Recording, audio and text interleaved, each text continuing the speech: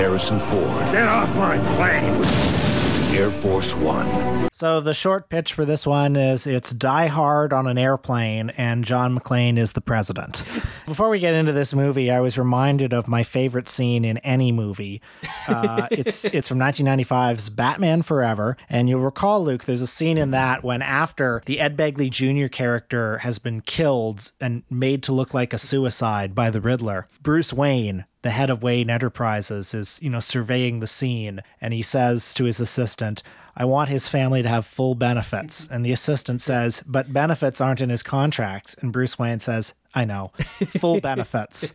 And I love that scene because, if you thought that politics only started to infest big budget action movies kind of after 9/11, it's a choice to write that line. It is funny, we're watching Air Force One, watching so many of the movies we watch for this podcast. I think it was just hitting both of us. You watch hundreds of movies in this particular kind of close reading way that we do. My God. And it really hits you how like a huge number of the movies that are made are kind of fundamentally just the same movie. Like once you strip away the layers, one of the major projects of like all culture made in our lifetimes, since 1989 has been to be like, those people in, I don't know, entertainment or politics or business or whatever, those people who stand above you, the cultural overlords, what have we told you? They're actually good, perfect people. Like there's a lot of movies that have been made that fit that description. Speaking of a lot of movies, I've seen a lot of Die Hard clones in my day. It was kind of the dominant mode of blockbuster before superheroes came along. Well, when did Die Hard come out? I've seen it, but I can't really quite place it. Is it the early 90s? No, it came out in 88. 88. Like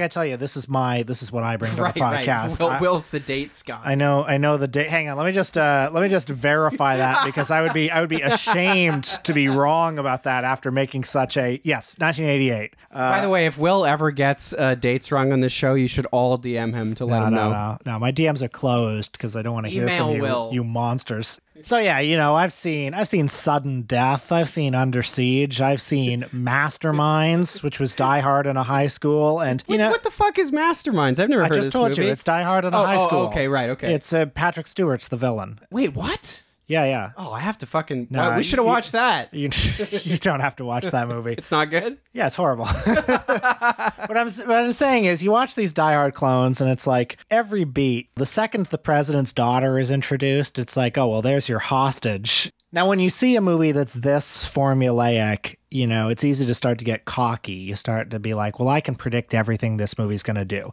And I made some predictions that were actually wrong. Okay, but in fairness, the predictions you made that were wrong, like you made the predictions that somebody who is like literate about film and about what makes a good movie, good pacing, good action, good suspense, everything you said was perfectly rational, but there's so much ideology in this movie that it could not even like meet your... There is so much ideology in the Air Force One.